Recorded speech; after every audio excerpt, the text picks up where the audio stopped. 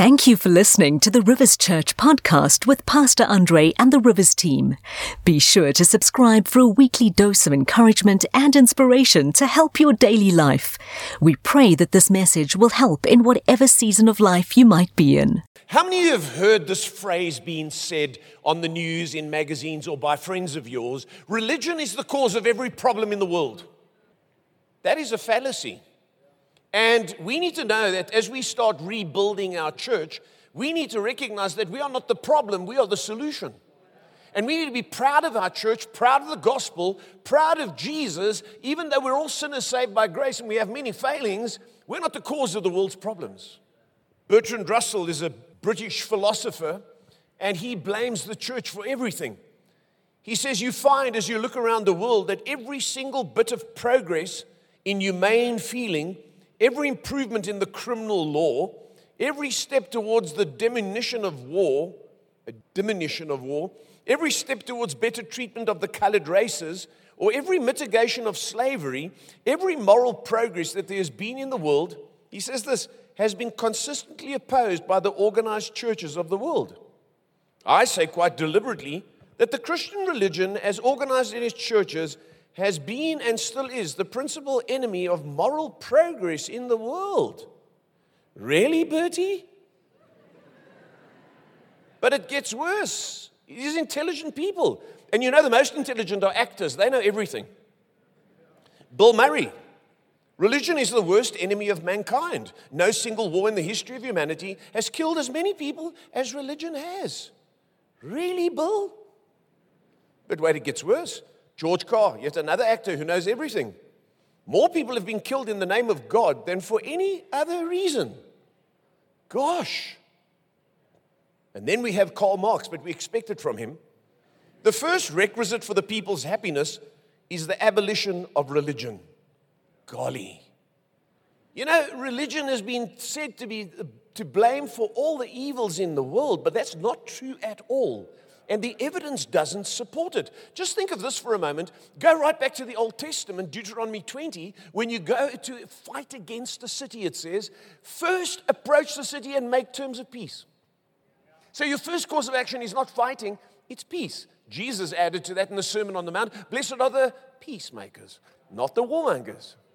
And you can't blame Christianity for the offshoots, the strange popes that emerged during history, and some of the crazy stuff that goes on for the church as a whole. You can't blame us for the snake handlers, the doom sprayers, and the grass eaters. Can you say amen? And the sexual predators. No, that's not God's church. That's fallen men. And sinners exist everywhere, sadly. But God loves the church, and He used His church and is using His church to bring change to the world. And a lot of what we take for granted, the church has actually instituted. You know what has caused wars in the world? Two things, and we see it in South Africa. Greed and unchecked power. People want without working, people want by grabbing, and then people want unchecked power. Threaten even in a democracy, say something and you get locked up. Come on now. So let's not blame the church. Let's support the church. And here's some evidence here. Rabbi Alan Lurie, before I give you the title of the message, he wrote an article called, Is Religion the Cause of Most Wars? And I want you to listen to this. He says, history simply does not support the hypothesis that religion is the major cause of conflict. The wars of the ancient world were rarely, if ever, based on religion. In their book, Encyclopedia of Wars, authors Charles Phillips and Alan Axelrod document the history of recorded warfare, and from their list of 1,763 wars, only 123 have been classified to involve a religious cause, accounting for less than 7% of all wars and less than 2% of all people killed in warfare. While, for example, he goes on to add, honestly, it is estimated that approximately 1 to 3 million people were tragically killed in the Crusades, and perhaps 3,000 during the Inquisition. Nearly 35 million soldiers and civilians died in the senseless and secular slaughter of World War I alone.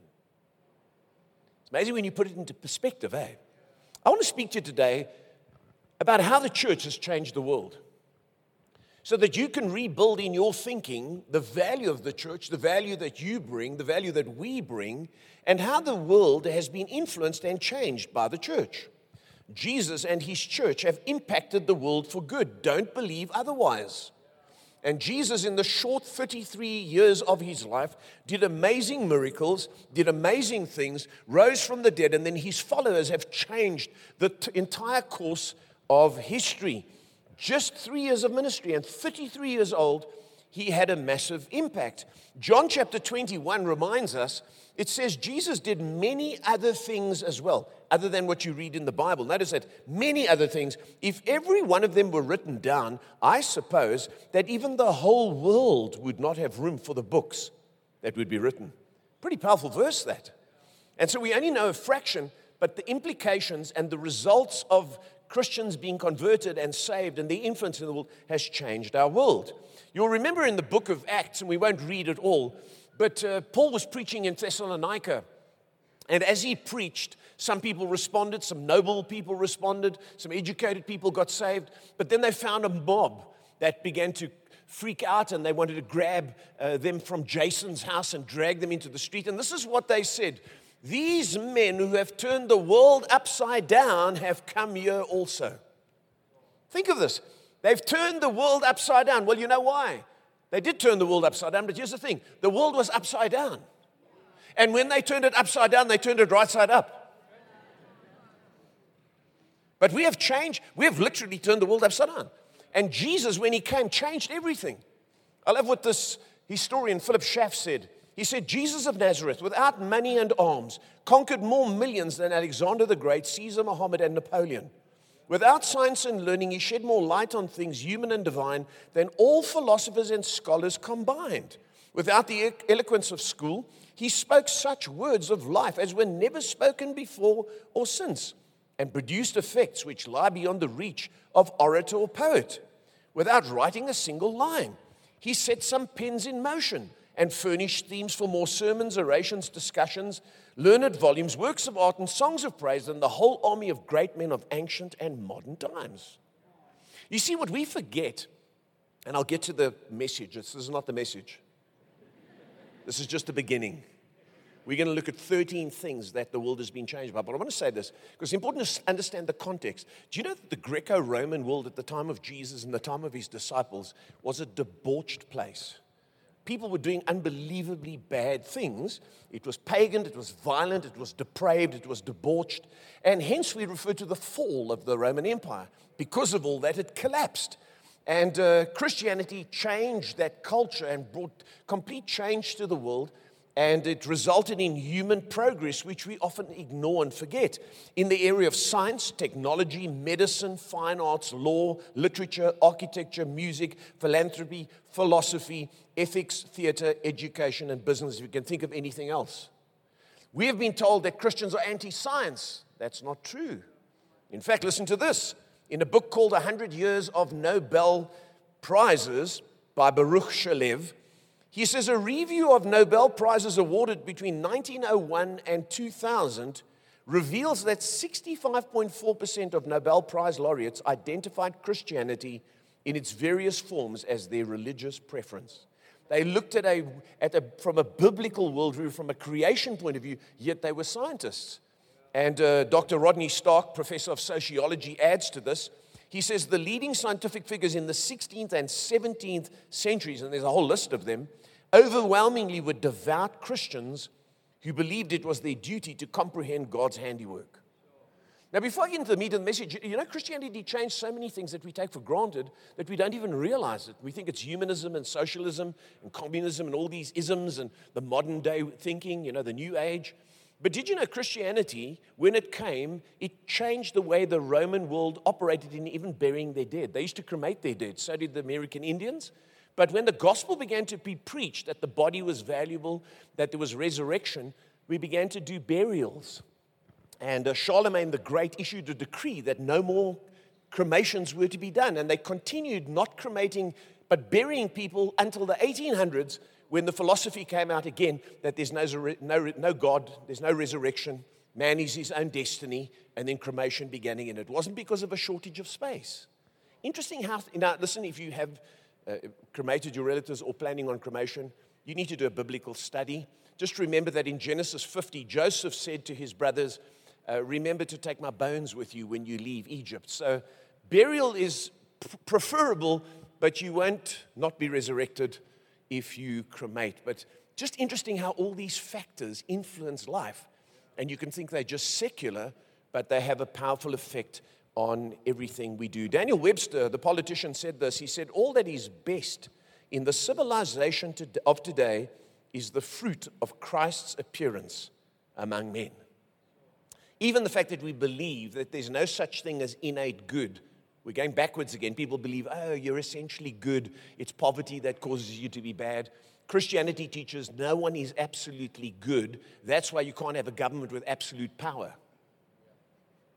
It comes from a Christian view. That there's absolute right and wrong is a Christian view. We're moving away from that today. You can call the wall white even though it's black. And everybody's like, yeah. Well, you can go in saying, I am not. And I will call things what they actually are. Did you know that even forgiveness and reconciliation comes from the church? It doesn't come from the Greco-Roman times. Kenneth Woodward, Newsweek editor and author, said this, and I'll get to the message. By any secular standard, Jesus is also the dominant figure of Western culture. Like the millennium itself, much of what we now think of as Western ideas, inventions, and values finds its source and inspiration in the religion that worships God in His name. Art and science, the self and society, politics and economics, marriage and the family, right and wrong, body and soul, all have been touched and often radically transformed by the Christian influence. I'm going to give you 13 historical benefits that Christianity brought to the world, but I want you to realize this first. God is behind all these things. And before I give you point one, Isaiah 41 and verse 4 in the Good News Bible says, who has determined the course of history? I, the Lord, was there at the beginning, and I, the Lord, will be there at the end. This world seems like it's out of control, but God still works through His church. And Jesus said, I will build my church in Matthew chapter 16, and the gates of hell, the powers of hell, will not prevail against it. You need to love your church, support your church, believe in your church, and be proud of your church, because through Jesus and the church, the world has been forever changed. Let's look at 13 things, and you can use your camera if you need to. Number one of the greatest benefits brought to the world through the church and through Jesus is the sanctity of human life. The Romans devalued life and didn't value the body. They saw it as evil. But Christians value human beings and the value of life. We believe we've been made a little bit lower than the angels. It comes from the Old Testament view of us, Psalm 139. And then the fact that God loves us and will resurrect us, and we need to preserve life. Thou shalt not kill, Exodus 20. Love your neighbor as yourself. And Alvin J. Smith wrote a wonderful book called How Christianity Changed the World. And I've read some 6 of these books from different authors. I couldn't quote them all. But he says this. He says, like their Jewish ancestors, speaking of Christians, they saw human beings as the crown of God's creation. They believed that man was made in the image of God, Genesis 1:27, and that image was tarnished by man's fall into sin. They nevertheless believed the words of the psalmist to be true. You made him, man, a little lower than the heavenly beings and crowned him with glory and honor, Psalm 8, verse 5. They also knew that God so honored human life that He Himself assumed it by becoming incarnate in the person of Jesus Christ, His only begotten Son, John chapter 1 and verse 14. Thus, he says, unlike the Romans, Christians did not hold human life to be cheap and expendable. That's why slavery existed in the Roman Empire, and it's so important for us to understand that Christianity elevated the value of human life. Secondly, number 2, Christianity abolished infanticide. The Romans, like us today, saved the birds but killed their babies. And abortion was common, kids were not valued. Christians came along and started homes for children, homes for babies, orphanages, the disabled, and we'll look at that a bit later. But Frederick Farrar wrote a book called The Early Days of Christianity, and he said infanticide was infamously universal among the Greeks and the Romans during the early years of Christianity. Infants were killed for various reasons.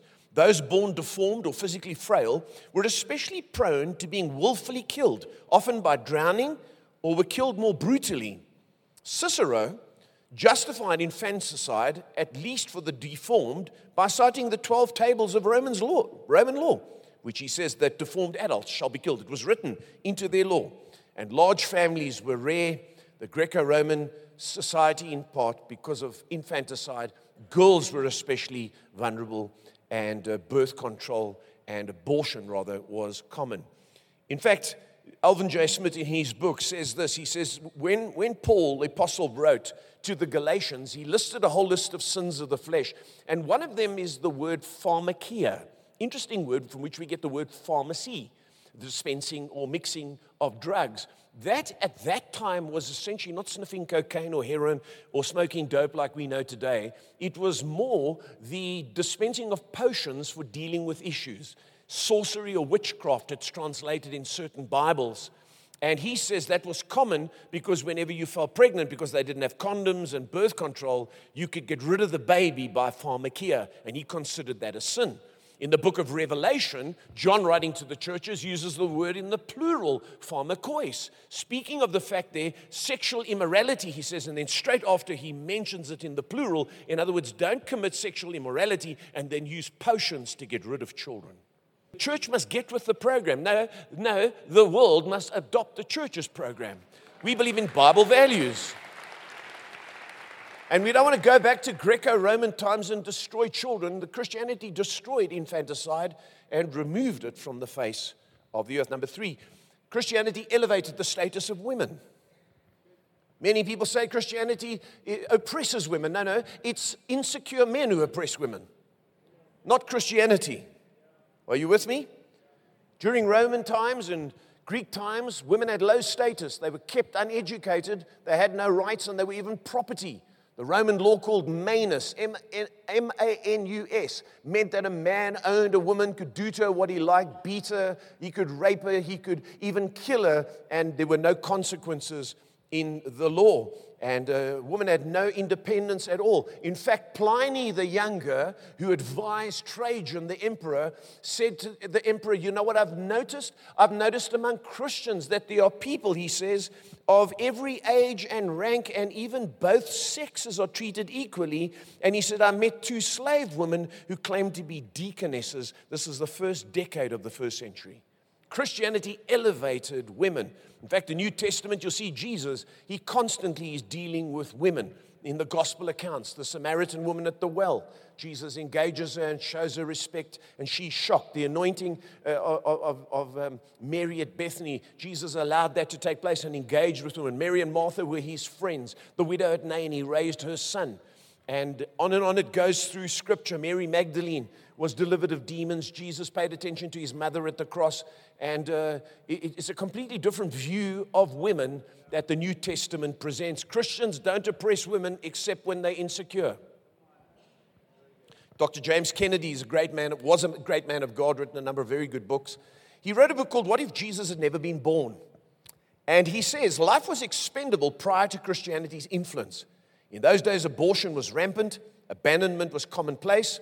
It was common for infirm babies or unwanted little ones to be taken out into the forest or into the mountainside to be consumed by wild animals or to starve. They often abandoned female babies because women were considered inferior. Jesus comes along. There's the New Testament. You see Paul, and he's got 2 women on his team, Euodia and Syntyche. You can read about that in the book of Philippians. They were people on the ministry team with equal status. Phoebe was a deaconess in the church at Cenchrea in Romans chapter 16. You find women in prayer, and Paul joins them and supports them. You find a businesswoman that Paul spends time with, Lydia, in the book of Acts. And we find people that Jesus appears to after. How's this? Jesus appears to women after the resurrection. They didn't believe women as witnesses in court. Can you believe that? If you brought a woman to court, they'd say, take her out of here. So Jesus says, I'm going to appear to women. And they're going to testify about my resurrection. Amazing thing. And then you find in the book of Acts, Priscilla and Aquila. Priscilla's mentioned before Aquila, yet they were both Bible teachers. So we take one verse that says, I'd suffer women not to teach. It means teach without authority and teach without some man having authority over her and guiding her in the teaching of the word, because women can be more emotional than men, and teaching needs to be rationally sound, not emotionally emotionally understood. So we need to understand the Bible properly. Christianity elevated the status of women. I can't talk more about that now. Number 4, the banning of gladiatorial contests. You say, what the heck does that matter? So that happened in Santon somewhere. Oh, great. Do you know how many people died at gladiatorial contests? And it was because the emperors were converted to Christianity that there was a knock-on effect. They valued human life. They no longer threw the infirm or the poor or the disabled and disadvantaged into the arena for sport. They respected even broken human life. And it was the Christian emperors who changed it. You know, the gladiatorial contests were so vicious that up to 10,000 men and animals could die over the period of 4 weeks of celebration. It used to be like our Christmas. They used to celebrate by killing people. Up to 10,000. The blood of the Colosseum ran red. And that's why it stands as a monument today, as a tourist attraction, because of the church. Victorian W.E.H. Lecky, he said, there is scarcely any single reform so important in the moral history of mankind as the suppression of the gladiatorial shows, a feat that must be almost exclusively ascribed to the Christian church. Most of you in the room wouldn't have known that, but our world is different because of the church and its influence. Number 5, care for the poor, sick, widows, and orphans. You know, they never cared about the sick, they never cared about the infirm, widows, and orphans. They just abandoned them. But Christians started orphanages and homes for the poor, and it was based on James chapter 2 and Matthew chapter 25. Let me read them to you. James 2, suppose a brother or sister is without clothes and daily food. If one of you says to them, go in peace, keep warm and be well fed, but does nothing about their physical needs, what good is it? You see, Christians come along like the Rivers Foundation and feeds thousands of people week after week, month after month. We run 10 orphanages. We pay for their support. That's what a Christian heart does. Are you with me? We are not here to gain power and prestige and status and to enrich the pastors. We're here to serve the world. And that's at Jesus' command. Even a prostitute called Afra of Augsburg in the 3rd century, she was on the streets and was a prostitute in her pagan life. And then as she got converted, her life completely changed. And instead of just becoming a normal woman, she started a ministry to abandoned children, prisoners, thieves, smugglers, pirates, and runaway slaves. And it was mental asylums started by Christians in AD 321, homes for the blind in AD 630, and aged homes in AD 400. The church has played its part very wonderfully. Alvin Smith says this, he says, the charity encouraged by biblical teachings eventually blossomed into hospitals, orphanages, homes for the elderly, and care for the poor, the hungry, and the homeless. You'll remember Jesus said this in Matthew 25, and I need to go fast here because I've got a lot of content. For I was hungry and you gave me something to eat. I was thirsty and you gave me something to drink. I was a stranger, a very interesting word in the original language, and I'll come to it in a moment, and you invited me in. I needed clothes and you clothed me. I was sick and you looked after me. I was in prison and you came to visit me. Do you know it was Christians who started orphanages way back? And then you remember George Muller in the 1800s, when Bristol, the streets of London and Bristol in England were filled with street urchins and children on the streets and in filthy conditions, unsanitary conditions, he, by faith, without asking for donations, ended up looking after 17,000 orphans. Just on people used to leave stuff at the door, donations, and he used to get on his knees and pray, and then he opened the door and there'd be milk. 17,000 orphans were cared for from the 1800s until 1950. Why did it stop in 1950? Because the UK government says we can do a better job than the church. And so social dependence was created in America and in the UK. And as a result, today we have entitlement, people wanting to be given stuff by government when it was never government's job. It's always been the church's job.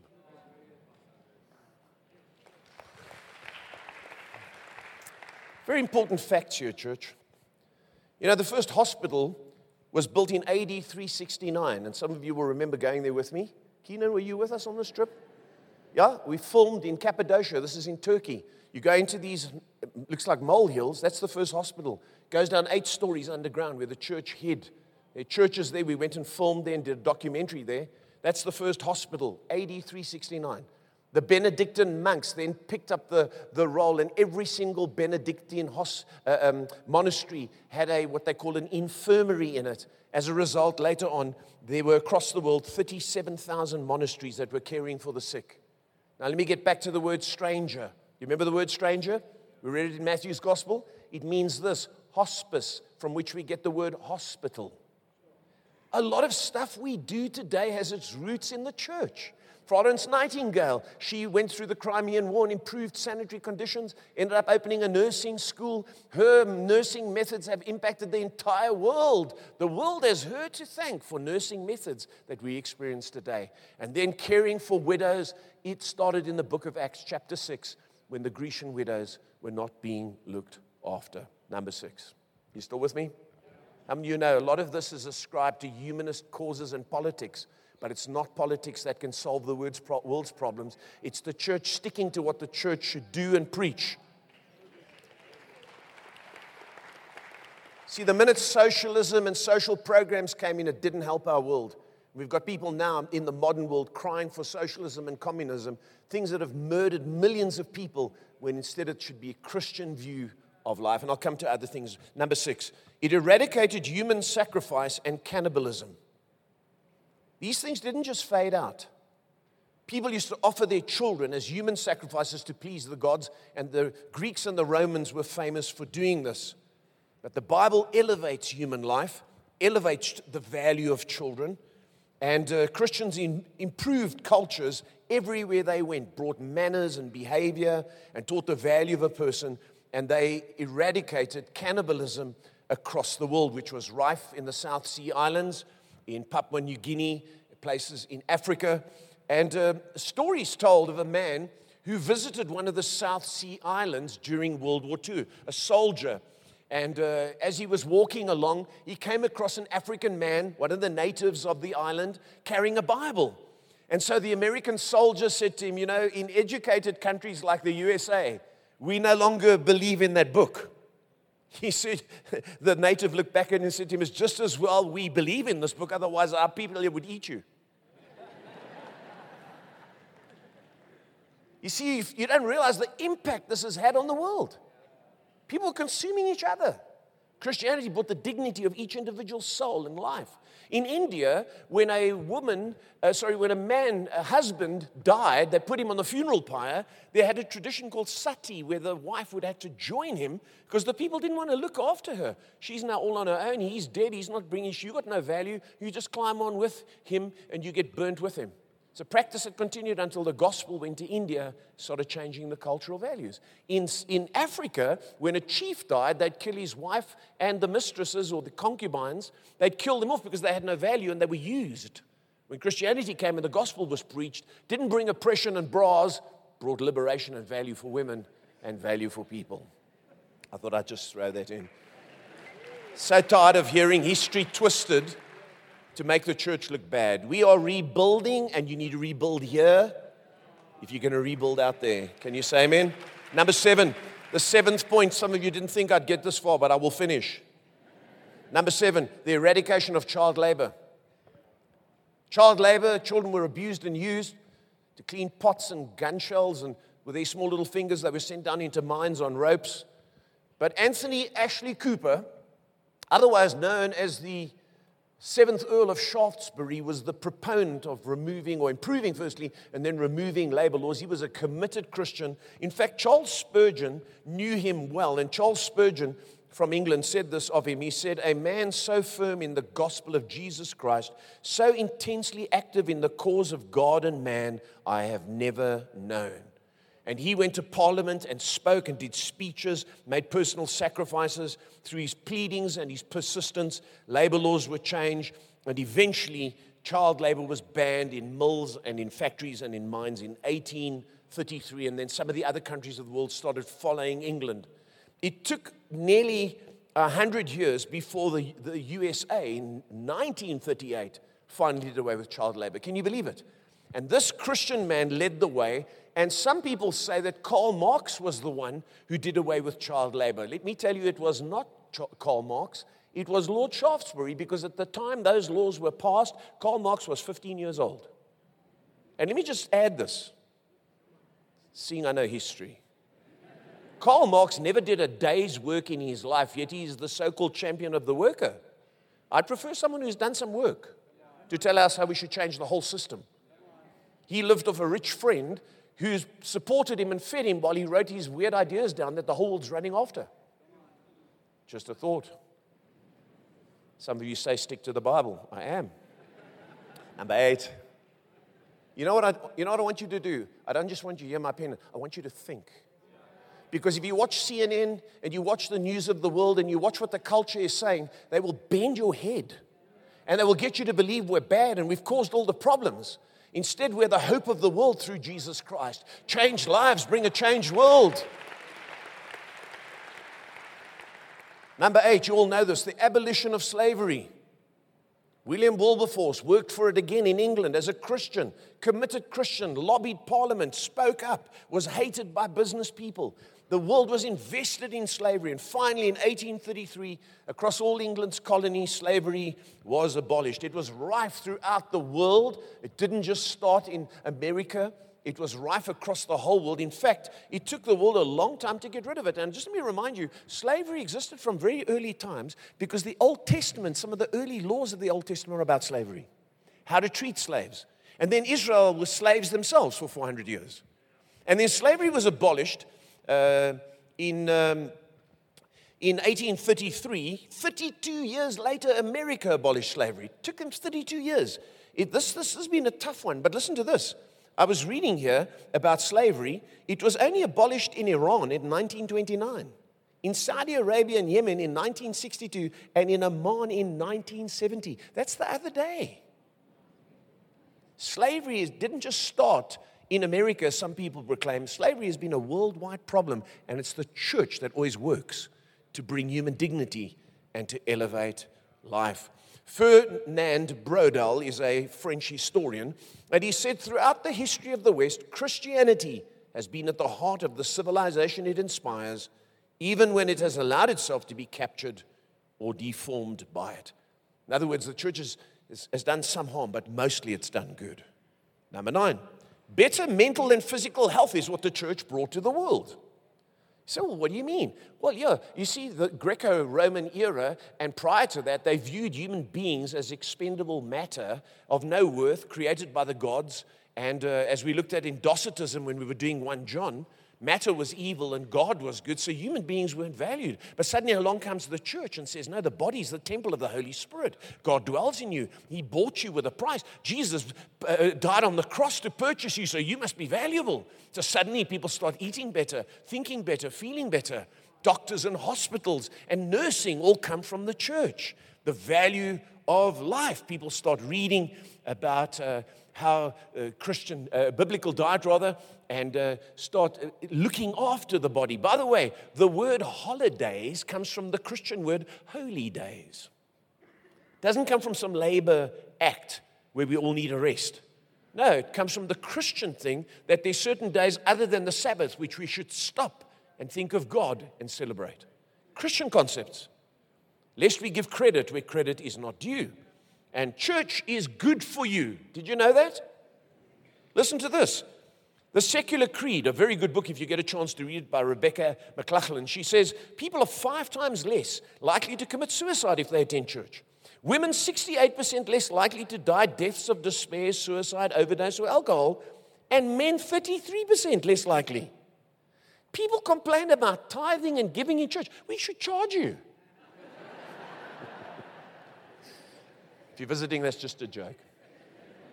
Can you understand the value? By you being here today, you're improving your mental health. Because you're hearing positive, you're hearing the teaching of God's word, you're getting filled with hope, you're meeting with other people who love you. The church has tremendous value. Number 10, the sanctity of marriage. Is this helping you today? The sanctity of marriage. Roman authors, during the period when Jesus and the church first emerged, said that society was so promiscuous and depraved, and sexual activity between men and women had reached a low. And then Christians appeared. Homosexuality between men was common, and especially with boys. Boys were vulnerable. And you'll see it on their pottery. If you do a research, I couldn't show, don't even look on the screen, it's not there. If you look at the pottery that is numerous across museums, it depicts homosexual sex as though it was a normative thing. The church changed that. And today we're wanting to go back to Greco-Roman times as though they were better. No, God has designed man and woman to be in marriage. Marriage should be honored, it says in Hebrews 13, and the marriage bed undefiled. And as a result of marriage being elevated, the sanctity of marriage produced security for women, faithfulness, purity. The children grew up in a place of stability, were taught manners. Marriage is not just a place to express your feelings. It's a place where you build society. We have so far lost everything that God has intended, and we're like going back to primitive culture. G. Campbell Morgan, the preacher, said this. He said, everything that is worthwhile in the morality of today has come to the world through Christ. Dismiss his standards of right and wrong and try to draw up your own ethical code and see where you will be. You can see where we will be. Number 11. Are you still with me? The concept of human equality, and I'll do these three quickly. The concept of human equality. People were not equal. All societies, especially India, you have the caste system. In Roman society, you had the rich and the poor. If you were poor, no one even took your word as truth. Even you could be in the right, you could have witnesses, but a rich person could speak against you. The book of James deals with that. You read in the scriptures often, the rich take you to court. It's because we lived in an unequal society when Jesus came. And then Christianity said, let us do good to all men, Galatians chapter 6. There's neither Jew nor Greek, slave nor free, male nor female. Human equality was elevated, and it wasn't always got right, but it was something that was elevated. Professor Howard Tumber says this. He's written books on human rights and on Christianity. He says, human rights is not a universal doctrine, but it is the descendant of one particular religion, Christianity. This does not suggest Christianity has been superior in its practice, has not had its share of human rights abuses. So we've got it wrong sometimes, but Christianity was the one that elevated human dignity. Number 12, this is important. There are two more. The dignity of work and labor. Before Christianity entered the world, work was seen as a grind, an unnecessary thing. If you could steal and get away with it, you were clever. But work, the Bible introduces work as a calling, as man created in the image of God to make a difference in the world and to add value, and to also grow himself by working. It's not I owe, so off to work I go. Are you with me? It was Ignatius, Bishop of Antioch, who first promoted that children or taught the scriptures and a trade, because work was seen as so valuable. We don't have time to read, but Colossians chapter 3, you can read there about working as unto the Lord. So you don't work purely to bring in money. You work in order to improve yourself, improve the world, and also, listen very carefully, to create financial freedom and independence and own private property. Economic freedom is a Christian concept, not a socialist concept. Socialism does not give you freedom to have private property, but the church bought that right. And we need to focus on the Bible, because the Bible is the answer to our culture. I mean, you know, the corruption problems in our country are not going to be solved because you lock people away. It's going to be solved when hearts are changed. The wonderful Indian author Vishnu Mangalwadi said this: the Bible is the only force known to history that has freed entire nations from corruption while simultaneously giving them political freedom. We need to recognize that church played a valuable role. It's changed everything. You know, some of the things you take for granted. Frederick Froebel was the guy that invented kindergarten. That's not something that is in the modern world. Kindergarten, a garden where you grow children before they go to school. Stuff you take for granted. Isn't that true? And Martin Luther was the one who said children need to go to compulsory school in order to play their part in the world. These are not modern day things that we think have come through politics. These are things the Bible teaches and Christians have taught. And lastly, number 13, you didn't think I'd get there, the assurance of salvation and life after death. You know that before Jesus, people didn't know if they were going to heaven. Even Jews didn't know. They hoped they kept the Ten Commandments and God let them into heaven. But assurance came when Jesus died on the cross. He gave us the gift of eternal life, assured us of forgiveness of sins, rose from the dead himself, showing us that we could rise from the dead. And so we need to see the church as a valuable thing because it has done so much good. I've touched on just a few things literally today.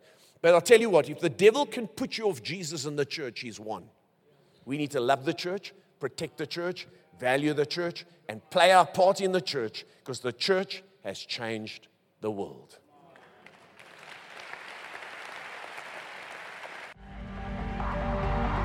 We hope you have been blessed and inspired by this message.